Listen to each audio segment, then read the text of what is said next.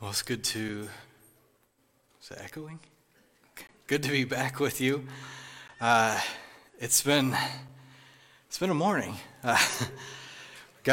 Every other weekend, my wife Amy works at the hospital, so I'm basically a single dad, and so Sundays every other weekend are very different for me, and today double duty, and it's just me and Jude. And he decided to wet through his outfit, and the roads were terrible, and we made it. Well, this is actually, one more thing. I want to say thank you to your worship team. They came and helped us this morning to worship, and little Hunter came as well. And we're really grateful for the ways that we can support one another, participate in worship with one another, and really just be a church together. So thanks. You didn't tell them they could, but thanks for letting them come and help us. This is the second Sunday of Lent. During this season, we're fasting to bring our physical bodies into alignment with our desire for God and God's kingdom, where He's going to make all things right and all things new. Fasting is about desiring the kingdom of God and the lordship of Jesus Christ. I really appreciated Pastor Tanner's message last week that brought that home. And so he encouraged us to fast, not just over this past week, but to fast during Lent. And so continue that practice. And then this week we are entering into the spiritual discipline of prayer. And I have to give some caveats here.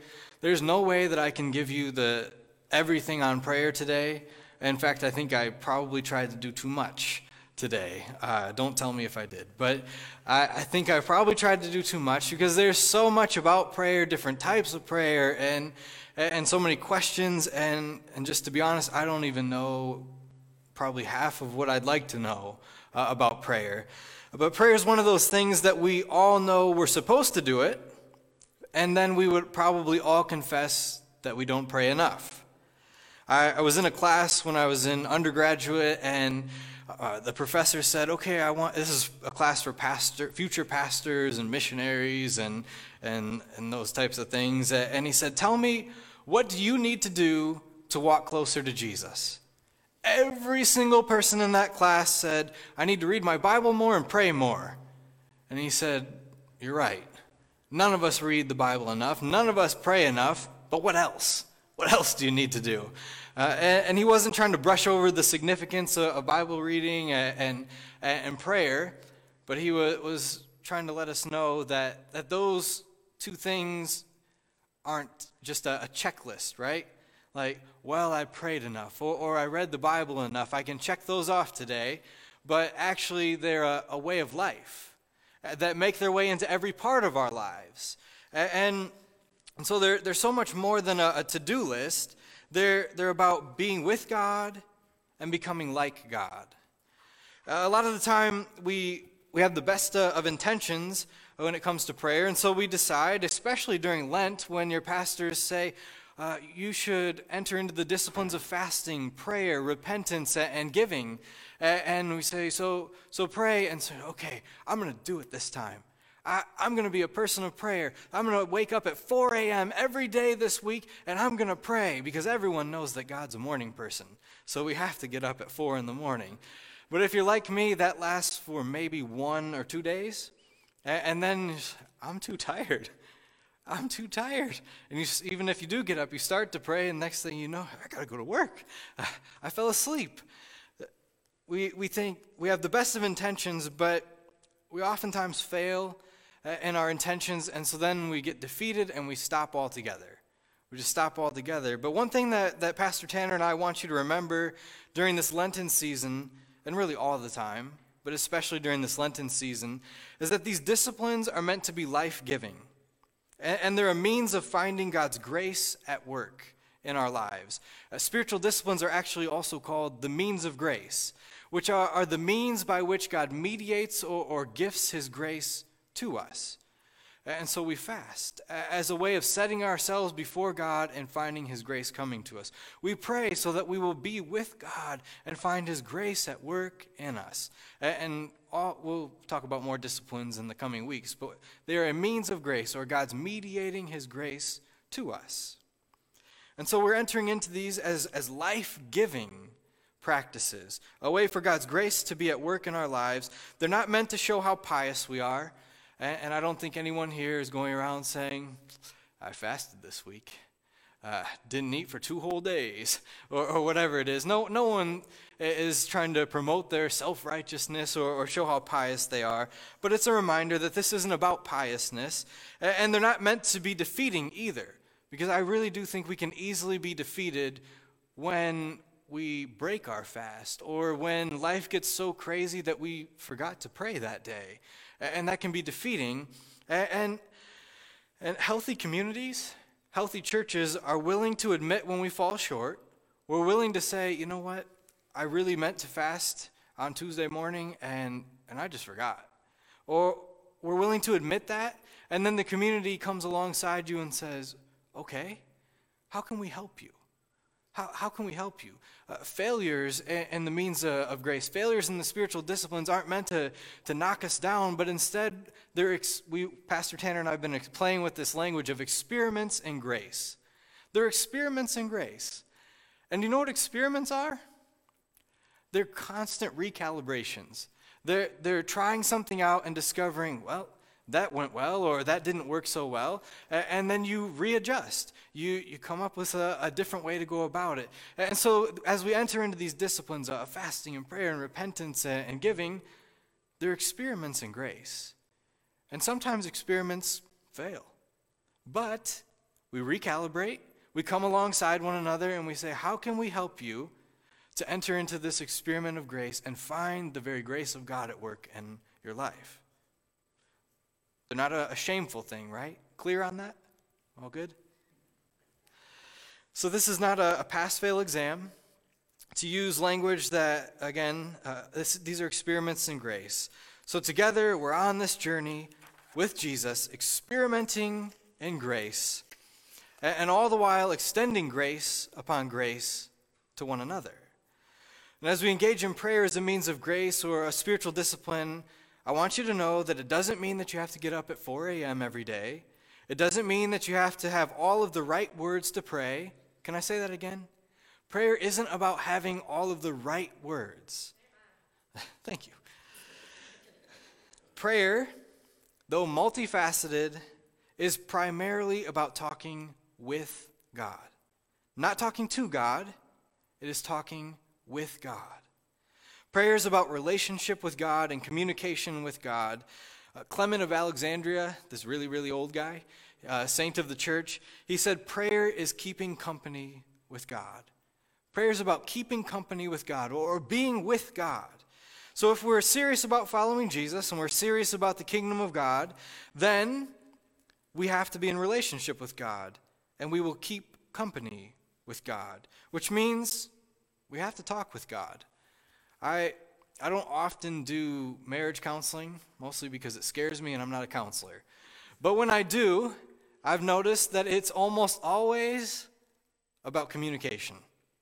Almost always about communication. I've discovered that my role is just helping people learn how to talk to each other. And so I say, don't talk to me, no, talk to him or talk to her. Now, it's the classic. Now, how did that make you feel? Don't tell me, tell them. But it's communication. It's learning how to communicate with one another. Prayer is about communicating with God. With God. So in Lent, and really all the time, we are on the way with Jesus. We're on the way with Jesus to the cross and to resurrection. And in that we're becoming like Jesus, and we're learning what it is to follow Jesus. So it seems right that we would take just a few minutes. Excuse me for a second. We would take a few moments to ask, what was Jesus' prayer life like? If we're going with Jesus and we're supposed to be praying, and not just supposed to be, but actually enjoying and entering into prayer, then it seems right that on the way with Jesus, we would learn what was Jesus' prayer life like. So I'm going to read a whole bunch of scriptures really quickly and say barely anything about them and leave you wondering, what else was that about? Well, we have more Sundays to cover that. A lot of Sundays, so come every week. We're open and find out more about them. But I want to read through several of these really quickly. Luke chapter 3, verses 21 through 22. When all the people were being baptized, Jesus was baptized too, and he was praying. Heaven was opened, and the Holy Spirit descended on him in bodily form like a dove. So what do we learn here? A number of things, but at least one of them is that prayer often precedes the gift. Jesus was praying, and the Holy Spirit descended upon him. And I told you I'm not saying much about these. Moving on. Luke chapter 5, verses 15 and 16. Yet the news about him spread all the more, so that crowds of people came to hear him and to be healed of their sicknesses. But Jesus often withdrew to lonely places and prayed. So evidently, prayer is the work that comes before what we often consider to be the important work. What do I mean by that? Jesus considered prayer to be the real work that preceded any work he was going to do. Sick people, crowds of sick people coming to be healed. And what did he do? He often withdrew to lonely places to pray. And we find out in the Gospels that he healed a whole bunch of people, but he always was praying. He often withdrew because that was the work. Luke chapter 6, verses 12 through 13. One of those days, Jesus went out to a mountainside to pray and spent the night praying to God. When morning came, he called his disciples to him and chose 12 of them, whom he also designated apostles. Jesus prayed all night because it was that important to him. I've never done that. I've never wanted to do that. I like to sleep. Those days are over now that I have a kid, but I like to sleep. But evidently, Jesus thought prayer was that important that he spent all night praying, and he had a really important decision he was about to make. He was choosing 12. There were a lot of disciples, more than 12, who were following him, but he was choosing 12 to be apostles. And before he made that decision, what did he do? He prayed all night. It was that important to him. Well, Luke chapter 9, chapter 9, verses 18 through 20. I'm going to slow down just a little bit because I'm getting tongue-tied and losing my voice also. Once, when Jesus was praying in private and his disciples were with him, he asked them, "Who do the crowd say that I am?" They replied, "Some say John the Baptist, others say Elijah, and still others that one of the prophets of long ago has come back to life. But what about you?" he asked. "Who do you say I am?" Peter answered, "The Christ of God," or the Messiah, which means Messiah. And so I want to maybe ask a rhetorical question here, but what if Peter's ability to answer that question that Jesus posed, what if his ability to answer correctly was a direct result of Jesus' prayer?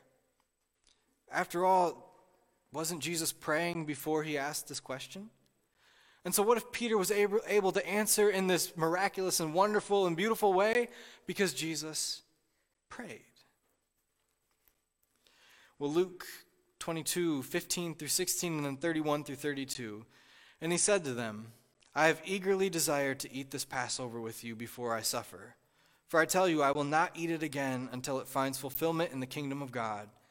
Simon, Simon, Satan has asked to sift you as wheat, but I have prayed for you, Simon, that your faith may not fail. And when you have turned back, strengthen your brothers."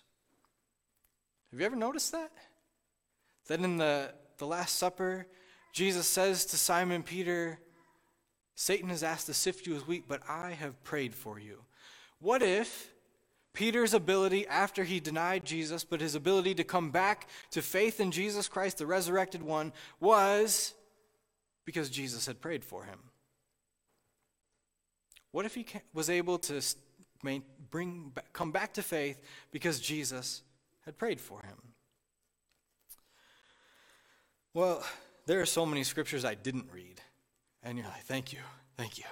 There's so many scriptures about Jesus praying that I didn't read this morning. Those are just a few. They give us an idea of what Jesus' prayer was like. It was habit, and not habit where he just did it because he's always done it, but it was a part of his life, an integral part of his life, so much so that it was who he was. It was a habit. We also see that, I forgot to read one. Can I read one more? Because this is important too. Luke 22:39 through 42. Jesus went out as usual, to the Mount of Olives, and his disciples followed him. On reaching the place, he said to them, "Pray that you will not fall into temptation." He withdrew about a stone's throw beyond them, knelt down and prayed, "Father, if you are willing, take this cup from me, yet not my will, but yours be done." So Jesus had a habit of prayer. Oh, bless you.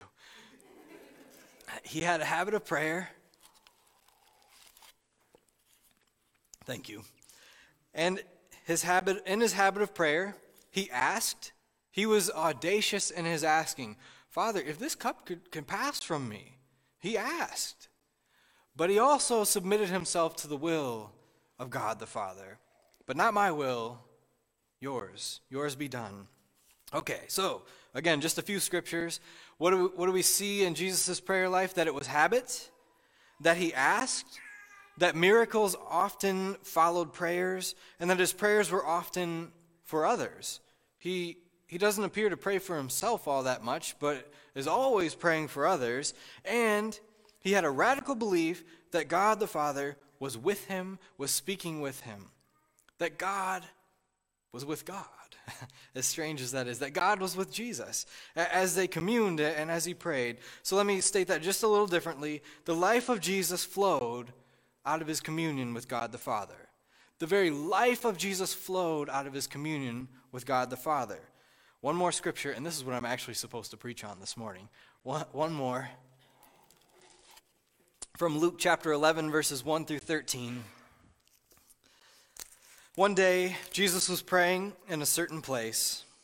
When he finished, one of his disciples said to him, "Lord, teach us to pray just as John taught his disciples." He said to them, "When you pray, say, 'Father, hallowed be your name. Your kingdom come. Give us each day our daily bread. Forgive us our sins, for we also forgive everyone who sins against us, and lead us not into temptation.'" I'm going to read more, but some of you are really confused. You're like, "Hey, he forgot. He forgot some things there." Matthew gives us the extended edition, the longer cut. Luke narrows in a little bit. So two different versions of the Lord's Prayer. Continuing on, then Jesus said to them, "Suppose you have a friend, and you go to him at midnight and say, 'Friend, lend me 3 loaves of bread. A friend of mine on a journey has come to me, and I have no food to offer him.' And suppose the one inside answers, 'Don't bother me. The door is already locked, and my children and I are in bed. I can't get up and give you anything.' I tell you, even though he will not get up and give you the bread because of friendship, yet because of your shameless audacity, he will surely get up and give you as much as you need. So I say to you, ask and it will be given to you. Seek and you will find. Knock and the door will be opened to you. For everyone who asks receives, the one who seeks finds, and to the one who knocks, the door will be opened. Which of you fathers, if your son asks for a fish, will give him a snake instead? Or if he asks for an egg, will give him a scorpion? If you then, though you are evil, know how to give good gifts to your children, how much more will your Father in heaven give the Holy Spirit to those who ask him?"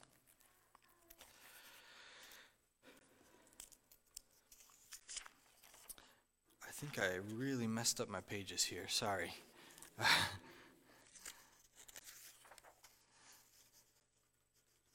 So Jesus, he teaches the disciples to pray. And here's what this prayer is not. This prayer is not a prescriptive prayer that you have to repeat every day to check a box.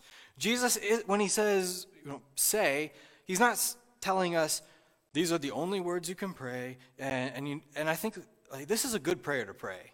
Don't be mistaken. This is a really good prayer to pray, but not as just a memorized, contrived, "Our Father who art in heaven, hallowed be thy name." Okay, I did it. Good to go. But what Jesus is doing here is he's really giving them a template. a template of how their prayer ought to be. And so he starts out, and there we go. Okay, here we go.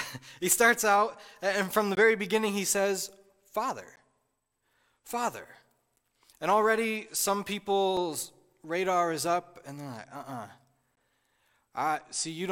I'm not praying Father because I had a terrible father. And I'm not sure that I can say that because it brings up wounds, it brings up a history that I would rather not remember, abuse, neglect, or just mean-spiritedness. And so for many people, praying Father is just something that they're not willing to do. And I don't want to minimize that pain, but I also want to encourage you to know, I want to let you know that God the Father is a good Father. And so as difficult of a journey as it may be, as hard of a process as it may be, I would encourage you to really, really discover that God the Father is a good Father. And in fact, that's a big part of what Jesus is teaching us in this prayer and then what he says following it, is that God the Father is a good Father who has good things in mind for you. God the Father has good things in mind for you.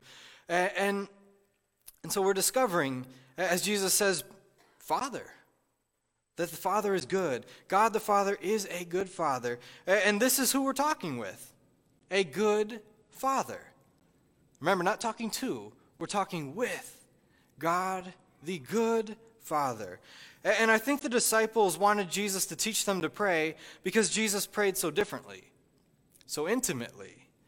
They didn't ask him, Lord, how do we, they didn't ask him really anything throughout their ministry together, like teach us how to administer the sacraments, or teach us how to do this or that. No, they said, teach us to pray, like John taught his disciples. And so in Jesus' prayer, there was something different. I think they saw the Pharisees, the Sadducees, the teachers of the law who were praying, and then they saw Jesus, and they discovered that Jesus was praying not rote memorization, not even maybe all that concerned about the words, but relationship. He was praying with God the Father. There was this intimacy there. He prayed like a child asking their dad for something. And again, not everybody has had a good father, but if you have or you've seen good dads, you know that kids come up and say, Dad, can I have a snack? Dad, come outside and play with me. And most dads are like, I've got the dad bod now. I'm not sure I can, but okay, we'll play. But good fathers are willing to let their kids come and ask. That doesn't mean they always give them what they ask for, but they are willing to let their children come and ask. Just ask for anything. Come and ask. Good dads listen, and their children don't come to their dad in formal ways or well thought out language. Father dearest, mayest I have a snack today? No, they say, Dad, can I have a snack? Dad, would you play? There's no pretension here. Jesus went to the Father as a good father and just talked to him like a good dad and son. And Jesus, he tells us as much when he says, which of you fathers, if your son asks for a fish, will give him a snake instead? Or if he asks for an egg, will give him a scorpion? If you then, though you're evil, know how to give good gifts to your children, how much more will your Father in heaven give the Holy Spirit to those who ask him? God the Father is a good Father who gives good gifts, the very gift of the Holy Spirit. Have you ever noticed that? That Jesus ends this section by identifying the gift. The gift is the Holy Spirit. And then just in a beautiful way, the Holy Spirit actually gives us gifts. The gifts of the Spirit, or fruits of the Spirit: love, joy, peace, patience, kindness, goodness, gentleness, faithfulness, self-control. That God gives us the Holy Spirit as a gift, and then these gifts make their way into our lives and are evidenced in our lives. And so God the Father is a good Father who gives good gifts, the very gift of the Holy Spirit. And notice that in our asking, again, that the gift is the Holy Spirit. So oftentimes in our prayers, I think we misunderstand the section about ask, seek, knock, as if God will just give us whatever we want if we prayed for it. like God is this cosmic vending machine and our prayers are the currency that we enter into it. And after we've prayed the right things that we've asked for, we just hit the buttons and out comes what we want. I mean, I wouldn't be driving the car I'm driving if that were true. That's not what Jesus is getting at. That's not what he's getting at here.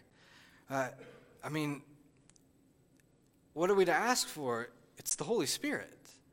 We're to ask for the Holy Spirit. And what are we to seek? We're to seek the kingdom of God. Our Father, your kingdom come. We ask for the Holy Spirit. We seek the kingdom of God. And what do we find? That God is good and gives us what we need. You might even say he gives us our daily bread. He gives us all that we need, and in a good way, sometimes even gives us what we want. He gives us our daily bread. And speaking of bread, this week my wife Amy and I went to Panera Bread. Good transition there. We went to Panera Bread on Monday. We had a lunch date. And on our way there, we were just talking about life, because we just don't get to do that enough. And we're talking about life and prayer, and I was bouncing some ideas off of her. And she said, I think I felt the closest to God. I sought God the most maybe late in high school and then in college. But now I just feel like I'm kind of coasting. Like life is just kind of coasting. And sometimes I'm smart, sometimes I'm not. This time I think I maybe had a little wisdom and said, I think some of that situation in life, right? Like late high school, college, or career, early career time, we're asking big questions. What am I going to do with my life? Who am I going to be? Who am I going to be with, or am I going to be with anyone? Family, no family, like what's my life going to be like? And followers of Jesus aren't just asking ourselves those questions, we're asking God. Like who am I going to be? What's life have ahead for me? And so there's some real big things there. But then, well, hopefully you graduate, you enter into a career, maybe you have a family, maybe not, it's okay either way. But a lot of those things have been checked off, and life is ordinary. Every day, kind of work a day.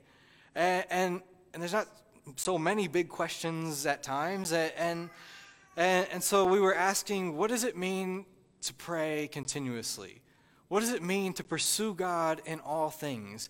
And I'm going to attribute this to the Holy Spirit. I said, I think that to pray continuously, I think to pray and to see the good gifts of God is to notice. It's to pray in a way that notices. And what I mean by that is to notice the goodness of God. Prayer that notices the goodness of God. And that might be, I'm not so sure today, but it might be saying, God, thank you for this beautiful snow. Maybe tomorrow I'll be able to say that. But thank you for maybe it's you're out on a walk and you just recognize the majesty of God's creation. Thank you for the good gift of your creation. Lord, help us to steward it well. And prayer that notices the good gifts. Lord, thank you that I ate today. Thank you for friends, for family. Thank you for a church that loves and supports me. It's being thankful for really the ordinary, everyday stuff that we often don't give thanks for. Prayer that notices, thanks God for the goodness of God, even if there weren't gifts from God, just the fact that God's self, is good. Thank you. And noticing that, recognizing that. Prayer that also notices where God, the Holy One, or the Hallowed One, hallowed be your name. Hallowed is like holy, or saying set apart. Set apart is your name. Your name is so good, so different, so other. You are God. Like, holy is God. Noticing, prayer that notices, recognizes the holiness of God, or the otherness of God, the goodness of God that is above all we could ask or imagine. And it's also noticing where God is at work. Prayer that notices the provision of God. It notices the forgiveness of God. Forgive us our sins. God, we don't want to take that for granted. We recognize, we notice that you've forgiven us of our sins. And we've noticed so well, help us to forgive others, just as you've forgiven us. And prayer that notices is being aware of the temptations that are around us. And so during Lent, I want to encourage you to engage in prayer as noticing. Notice, and don't get too carried away on this, but notice all that isn't right in the world. Like, notice where maybe peace is lacking. And notice the way that people are oppressed. And notice the way that money consumes people. And notice the way that social media and really all media just constantly says, pay attention to me, to the detriment of maybe time with family and especially time with God. Like, notice these things. Notice the ways that you might be participating in things that keep you from noticing the activity of the Holy Spirit. And so what I'm saying in that, it really goes with what Pastor Tanner talked about last week. Like, notice the things that aren't right in the world, and we fast as a way to say, come, Lord Jesus, come, and make these right. Noticing prayer says the same thing. God, we recognize that there are things that are not right in the world, that sin still has its grip on people, that the powers and principalities of darkness are at work. We notice these things, and we don't just notice them and say, and how dare they? No, we say, and Jesus, would you come and make it right? But prayer that notices doesn't only notice the things that aren't right. In fact, I would encourage us to move into a spirit of seeing more of where God is at work than where we think God isn't at work. And prayer that notices is prayer that is continuous. Prayer that notices is time with God, which then orients our lives so that we see God at work and we see the things of God, which beckon us to come and participate in them. Prayer that notices, it sees where God is at work, where God the Holy Spirit has already entered in. And can I just give you a hint? It's probably where we see things aren't right.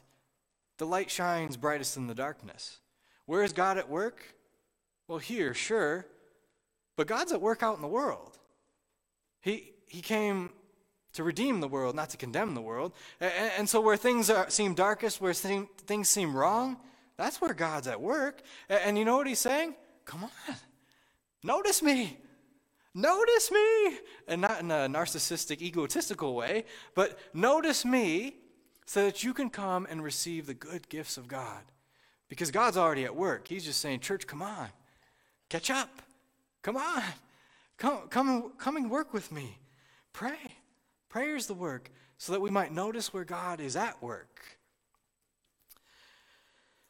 Prayer is noticing, is intimacy with God, like a child asking their dad for good things, so that we are like Jesus, and so that we participate with God in doing the things that Jesus did, feeding the hungry, setting the captives free, freedom for the oppressed and the marginalized, and forgiveness of sins. Prayer that notices is an experiment in grace. It's receiving grace, it's noticing grace, and it's giving grace. And it is to be a holiness people.